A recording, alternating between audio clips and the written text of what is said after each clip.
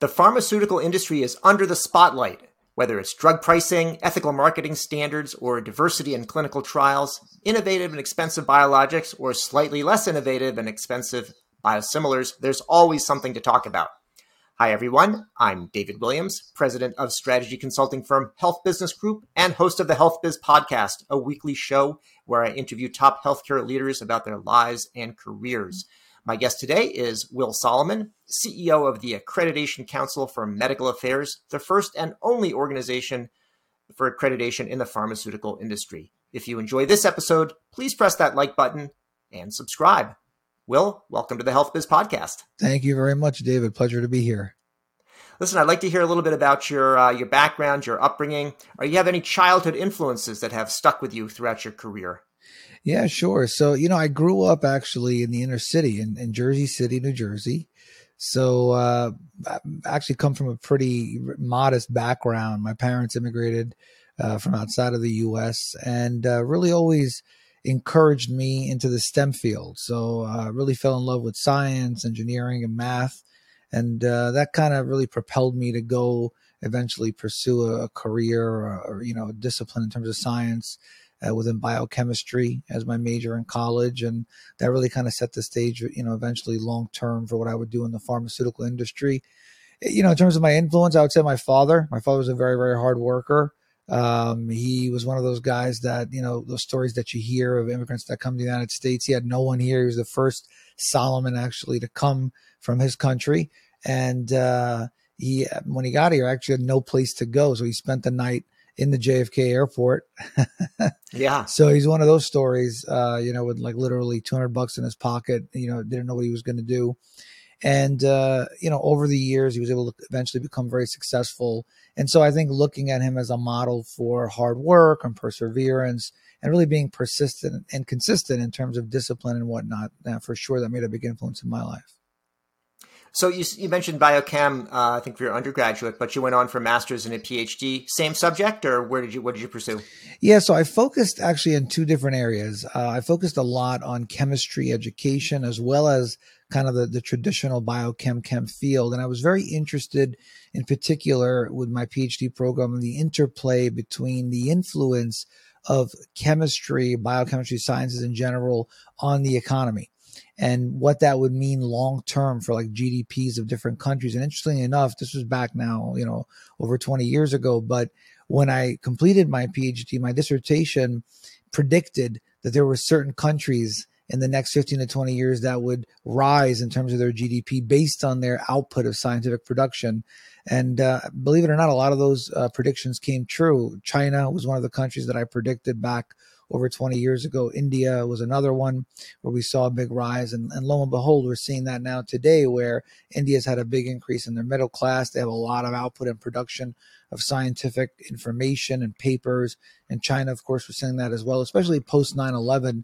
It used to be back in the day that a lot of people that pursued a PhD from China would stay in the U.S. if they studied in the U.S. But post 9/11, we saw a shift, and a lot of them actually went back to their home countries. And so the scientific output and production really benefited the economies there in China versus in the U.S. And part of that, too, was some of the changes in immigration policies probably in the last 10 years. But that was kind of, what I focused on. And it was always very appealing to me, this intersection between business and science and education. And I think this is, kind of the genesis for eventually what I would have found with the company ACMA, the Accreditation Council for Medical Affairs, and building kind of competency standards for the life sciences. Well, not to get off track, but I think that, 9/11 as big of an impact as it had sort of, directly, the indirect impact and sort of what we've done to ourselves over that time, I think in some ways has been a lot more profound and negative. And I think, immigration is exhibit A Right. for that. So if you think about, it's pretty clear people wanted to stay and, have their scientific output be here. And that has not been the case. And I don't think it's improved since then. Yeah, absolutely. I mean, I think people don't realize how many areas within the U.S. and in general abroad have really been impacted by 9/11. I mean, this is just one of the areas, but obviously we all know public policy in general has changed a lot since 9/11. And I think, we forget how it was, prior to 9/11 in terms of how things were. So definitely had a tremendous impact. And, so for me, that was very interesting to see those shifts and what that meant ultimately for the GDP of these different countries. So. Now, I saw you did a stint early on in your career as a pharma sales rep. Is that how you got your start in pharma? Yeah. So, like a lot of good things sometimes in life, I had a girlfriend who I had met in my early 20s, and she was a rep actually at a pharmaceutical company. And I had, really no clue about the pharmaceutical industry. I was 21 when I had graduated originally before I pursued my PhD from NYU when I graduated. And, I didn't know what I was going to do. I decided I would actually teach for a little bit. So I was actually a high school teacher. A lot of people don't know that. I taught high school chemistry and physics early on. And then she introduced me to this idea of, hey, would you consider being a pharmaceutical sales rep? Again, I had no clue what it was. And interviewed, fell in love really with the industry and what we did in the industry in terms of going out there, building relationships, talking to doctors. Very fascinating, space. But back then, this is now in the early 2000s, late 90s, being a pharmaceutical sales rep was very different than what it is today. Back then, I would say it was kind of more like the wild, wild west. You could do a lot more with physicians. Unfortunately, a lot of times it was unethical things that reps would do, or the industry would do in terms of being more lavish in their spending on physicians. And, some was good, some was bad. And I've talked about this before in other podcasts and articles. But clearly, my initial impressions as kind of a young guy in the industry was that, wow, the industry has a big impact on physicians and on their prescribing habits. And, at that time, I didn't really maybe understand a lot in terms of the clinical implications of that. But certainly now, after I've got my PhD and 20 years later, we can, of course, see that there's been a lot of issues that have occurred because of the influence the industry has on prescribers. So after you were a rep, and then it sounds like you went back to grad school after that, and then did you come back out and were an MSL at that point, medical science liaison, or how did that exactly? Yeah, transpire? Exactly. That's exactly right. So I came back out eventually after I got my PhD and pursued, the area of medical affairs, working as a medical science liaison originally, and that at the time, people don't know this, and if people listening aren't sure what a medical science liaison is. A medical science liaison, really, I think of them as the Navy SEALs field force for a pharmaceutical company. They're out there, they're educating doctors. They don't sell to doctors, right? They educate. And what they're doing really is talking in an in-depth way about the disease state, not only about the company's product that they work for, but maybe other products as well. Many of them will have an MD, a PhD like me, or a pharmacy degree as a pharmacist. And so they'll go out there and really build these relationships with physicians, most of the time who are thought leaders. But back then, when you were a medical science liaison, you actually would be promoted from within sales, and you were actually reporting into marketing. So today, that's not the case. Today, no one would actually even consider doing that. It would be seen as unethical. So today, there's actually a very specific medical affairs function that probably came out in the last 15 to 20 years more formally within most major pharmaceutical companies. But that was, kind of my first stint again in working on the medical side within a pharmaceutical industry.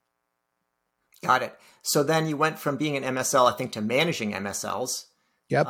Is that right? What was that like? What was that like? So, at the time when I first managed MSLs, it was an interesting transition because I was on the team, and then I got transitioned to, manage the team that were my colleagues. It's always a tough transition. Yeah. You have to manage your former colleagues. Yeah. But it's better though than the other way around, which is staying behind and being managed by a peer. So. Right. I guess so. Yeah, that's right. look at it, glass half full, right? Yeah. But yeah, so it was a great experience. I mean, I would say it was really my first kind of leadership role within the industry. And I was a very successful medical science liaison. That was actually part of it. When they would rank us and, in terms of our performance, I consistently got very high rankings in terms of my effectiveness as an MSL. I think that's one of the reasons why they promoted me. And working as a manager of MSLs, leading an MSL team at the time, this was at AbbVie. Now AbbVie used to be Abbott Pharmaceuticals. Great experience. I learned a lot about, just how to really lead a team and to help them stay motivated, especially because a lot of them were working remotely, and how that whole thing, right, comes together. So, very good experience. And then it seems you went from there on to more sort of entrepreneurial and investment-oriented activities. Why'd you do that, and what was the first step in that path? Yeah. So, I've always had kind of that entrepreneurial itch. One of the things that was very interesting to me was how analysts, equity analysts, and, bankers, how they, performed valuations on companies. So I was always interested in that, and how that kind of worked. And so I took an investment banking program that I enrolled in New York. And I learned a lot about modeling and valuation methods and things like that. And it was, it was an eye opener for me. And I began to kind of think about, okay, what can I do in terms of like contribute to the industry? And actually my first company that I founded was called US Pharmacy Lab, which was a specialty pharmacy that also included compounding. And we focused on this idea of tailoring to really high-end folks with very high-end customer service.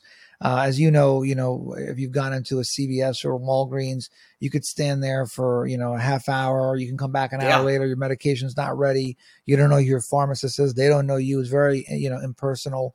So I felt that there was a good market for providing more personalized service for customers on the pharmacy side. And also there was a big need for people that needed specialized kinds of medications where, compounding could be useful. So, that was a very successful business, learned a lot about that whole process, including the prior authorization process, which later on would impact what I would do at the ACMA. We can talk about that later, but that was kind of my first foray, if you will, in terms of as an entrepreneur.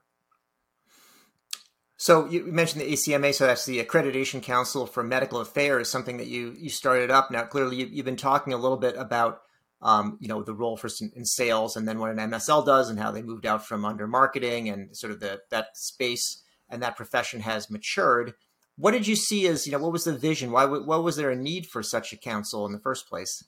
Yeah, great question. So one of the positions that I had was building up medical affairs capabilities for a company out in the Silicon Valley area in San Francisco called Viva, which a lot of people in the industry know, right? It's the company that, I would say probably 95% of the industry pharma reps utilize the Viva CRM system for interacting with physicians. So I was brought in actually by the founders to build up their medical capability. At that time, they really weren't focused on medical affairs at all.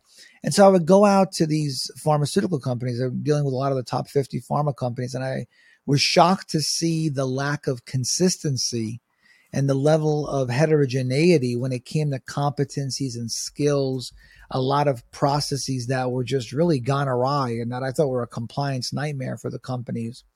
And I felt that really medical affairs needed a uniform competency standard to kind of level set the industry. That did not exist. And to be honest with you, it didn't exist even on the sales side. So we really didn't have, until ACMA came along, we didn't have anything. Now we have pharma, as you know, the trade organization, but pharma, the trade organization, their primary role, I would say, is really more advocacy, right? And lobbying work on the Hill. Yeah. They don't really focus on that. We have the pharma code, which I think is more of a reaction to concerns about regulation from the industry. So it's a kind of a response of self-regulation. Hey, we're going to regulate, don't worry. And we have our own code, but that's a voluntary, kind of thing that pharma companies can or cannot do. Most do it. Although we've had it recently after IRA, the Inflation Reduction Act, a few companies leave pharma, like AbbVie actually. And so that puts a lot of questions in terms of what role they even have anymore in terms of maintaining compliance. So until the ACMA came along, we didn't have anything. And I felt that was really key, especially given what was happening around that time. If you remember around this time, there was the rumors beginning around the opioid crisis. There was a Pfizer Neurontin case. There was a few cases where there was a lot of kickbacks, a lot of places where MSLs were being used inappropriately. So there was a lot going on that I felt really necessitated, hey, we need to have standards. This is the right thing to do for patients. So what you're talking about, you mentioned before, you started as a sales rep, and the MSLs used to be what people graduated to from being a rep, but MSLs really not supposed to sell, and it's not under marketing. And the example you're giving there with Pfizer was one where they're essentially selling something off label as opposed to more of an educational role. Is that correct? Exactly. Yeah. And look, remember, we actually operate in 80 countries. We have learners in 80 countries at the ACMA. So we see a big discrepancy, especially ex-US, where I would say till today, you still have pharma biotech companies which utilize medical affairs, MSL professionals in a sales capacity. And I think that really erodes from the integrity of the medical affairs profession. So our focus was to protect the integrity of that function. We felt that if you really wanted to provide objective information, one, you've got to be competent. I don't know if you've watched the Hulu series Sicko with Michael Keaton. So I always point to, there's one episode there where in the series where the folks at Purdue, the executives, are showing the sales team a graph. And the intervals on the graph are not evenly distributed. I don't know if you remember that scene. And what they basically do by manipulating the intervals on the X and Y and X axis is change the trajectory of the curve. By changing that curve, it makes it look like oxycodone isn't as addictive, right? If you're a doctor and you look at it quickly, it might appear that it's not addictive. So, but the thing is, if you're a medical affairs MSL professional, when you look at data, you've got to be able to know how to interpret that data properly, how to present it properly. If you're designing clinical trials, you've got to know how to do that properly. What people don't realize, and this might scare people out there listening to this, is that if you're a doctor, if you're a PhD like me, a pharmacist, we're actually not trained on how to do that. We're not trained. Yeah. So the idea was to build competency standards in a program that we developed, the Board Certified Medical Affairs Specialist Program, or BCMAS. That program is comprised of 20 courses or 20 modules that build on those competencies. There's technical, there's other areas as well. But from a technical standpoint, even, I was shocked at the level of just the lack of competency that people had in those areas. So who have you, had participating? It sounds like, you could see the need for it based on your background and with some more extensive experience and training than most have. But do people does it resonate when you talk about this? And do people sign up? Absolutely. I mean, like I mentioned, we have learners now in 80 countries, have thousands of people that are board certified, within a relatively short period of time. Currently the ACMA works with about 200 pharmaceutical companies. So we have, oftentimes individuals will enroll, so you can enroll directly online for the board certification program. But we have companies that'll come to us and say, I want to board certify 200 to 300 people at a time. And you can do that as well. And the idea, again, is why do that is to level set, to establish uniformity within the organization. I always say that everybody's kind of singing from the same hymn sheet, because again, if you don't do that, it becomes dangerous. I think it's a compliance risk for the companies. So it sounds like something that's well recognized, a lot of people going through the program. What sort of barriers have you encountered in building this? I would say the biggest thing, like a lot of, new things. We've been doing this probably for about 8 years now. Is you have people, right? The old guard. There's the old guard in the industry that's been around for, 20, 30 years. And they feel like, we don't need a standardization. We don't need, to have a board certification. Having our doctorate degree is good enough.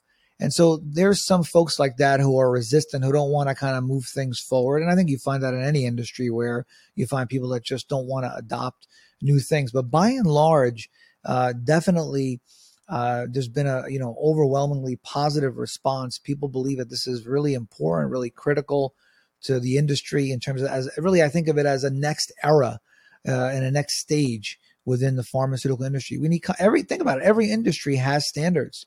Right. I always give the example of a hairdresser, who cuts hair. They have to have a license. They have to have standards. If you're a pharmacist, when you graduate pharmacy school, you can't go and stand behind the counter at a Walgreens or a CVS without having a license, which you have to get by completing an exam and passing. It sets standards. This is the same thing, right? Medical affairs, MSLs, we have a big impact on clinical trials, on research in this country and abroad. And we really need to make sure that people are held to some type of standard. You mentioned before the Inflation Reduction Act as it related to some tensions with pharma and AbbVie's departure there. Do you consider the IRA to be a big deal? And some would say, well, it's just, affecting a few drugs and a few years from now, but sets a precedent maybe. What's your take on it? I think it's a big deal. It's really the first time in a long time where there's been kind of a requirement now for drug manufacturers to pay the federal government if the prices for single source drugs and biologics under the Medicare Part B and nearly all the covered drugs in the Part D increase faster than the rate of inflation. I think that's a big deal. I also think that some of the effects of IRA are going to favor, for example, biologics over small molecule drug production because of some of the pricing incentives in terms of the protections from negotiations with Medicare. I also think that it'll potentially increase the use of biosimilars in the market because they're incentivizing providers to prescribe biosimilars, paying them an additional, I think it's a 2% percentage point increase in the average sales price. So I think, this is going to make a big difference because ultimately, it impacts the bottom line. It could impact innovation for pharmaceutical companies. I know that single rare orphan drug indications are exempt from that. So you might see, again, a shift there.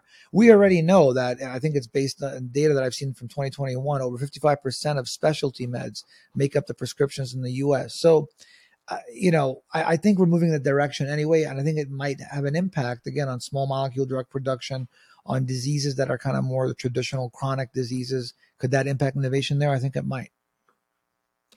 Drug pricing is obviously a top of mind topic.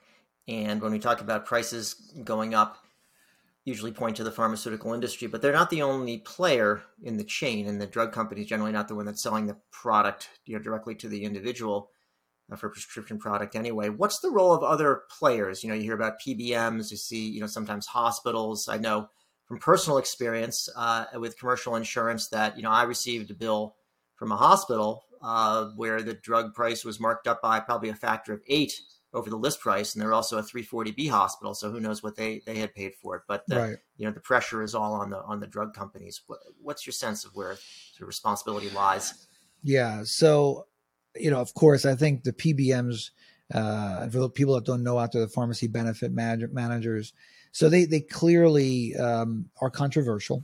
We know that oftentimes they might incentivize manufacturers to hike up the price, so they're covering more expensive drugs, so they get greater rebate on the drug manufacturer side. And clearly that's problematic. I think especially this year, all eyes are on what the PBMs are going to do with biosimilars, because this year with Humira, which was the the biggest selling drug, really, I think in the history of products, now is going to have, almost a dozen biosimilars. What are PBMs going to do? Are they going to cover these biosimilars or not? What is that going to mean long term? So I think definitely the PBMs need to be looked at more carefully. I think back when PBMs first started, it was probably a greater need for them. I think today, given how things are, we need to kind of re-examine the impact and kind of the reach that PBMs have in the industry. You mentioned before some questions about ethical behavior or lack thereof throughout the world for pharma and MSLs in particular. I understand you have a new site up, reportpharma.org. What is that site? How do you expect it to be used? How is it being used? So it's real simple, right? This is basically a web portal where if you're a doctor, nurse, a PA, any type of healthcare professional, you interact with pharmaceutical reps, you interact with medical science liaisons, and, God forbid something happens that is unethical. They do something wrong. It could be that they presented information in a biased way. It could be a sampling issue. It could be anything. This is a resource for you as a healthcare provider to report that information to the ACMA. I think it's really important because right now, again, there's really no accountability. If you think back to the opioid crisis, there was one story that sticks out to me where there was an individual that was at a pharma company that was selling opioids, got fired because they were involved in a kickback scheme. No record of accountability. What they just basically did, they got fired from one job, went to the other job, and then they started just to do the same thing again. So there's no industry-wide accountability. What reportpharma.org does basically is ensure accountability. It ensures that pharma companies now need to do something about it. Our job as ACMA, we're going to report this to the company, and I'm assuming the company in good faith will have to do something about it. The ACMA, we have contacts at the FDA as well. Matter of fact, one of our recent programs, the Board Certified Biologics Biosimilars Specialist Program, BCBBS, we had on our steering committee people from the FDA, but certainly that I'm sure will play a component as well in terms of reporting any type of bad or unethical behavior. I have a final question for you, which is whether you've had a chance to read any books and anything good that you like, anything that you would recommend. Yeah, that's a great question. So one of the people that I really love to hear his thoughts and read his work is Ray Dalio, and he wrote a book called Principles. It's a great book. If people that know the banking world, he's a big hedge fund investment banker guy, and he has a lot of great principles that are not just good for business and entrepreneurship, but in general, I would say within life, in terms of how do you lead a business? How do you lead in general a team? How do you remain disciplined? What are ways that you could, look at certain patterns that you may have run into in your professional life, your personal life, and being able to kind of think about the second, third order consequences of those patterns so that you prevent those mishaps again. So it's actually a great book. Would highly recommend it. Great. Well, Will Soliman, CEO of the Accreditation Council for Medical Affairs, thanks for joining me today on the Health Biz Podcast and talking about the MSL space and your life and all the work that you've done there. Thank you. Yeah, absolutely. Thank you so much for having me. You've been listening to the Health Biz Podcast with me, David Williams, President of Health Business Group. I conduct in-depth interviews with leaders in healthcare business and policy. If you like what you hear, go ahead and subscribe on your favorite service. While you're at it, go ahead and subscribe on your second and third favorite services as well. There's more good stuff to come, and you won't want to miss an episode. If your organization is seeking strategy consulting services in healthcare, check out our website, healthbusinessgroup.com.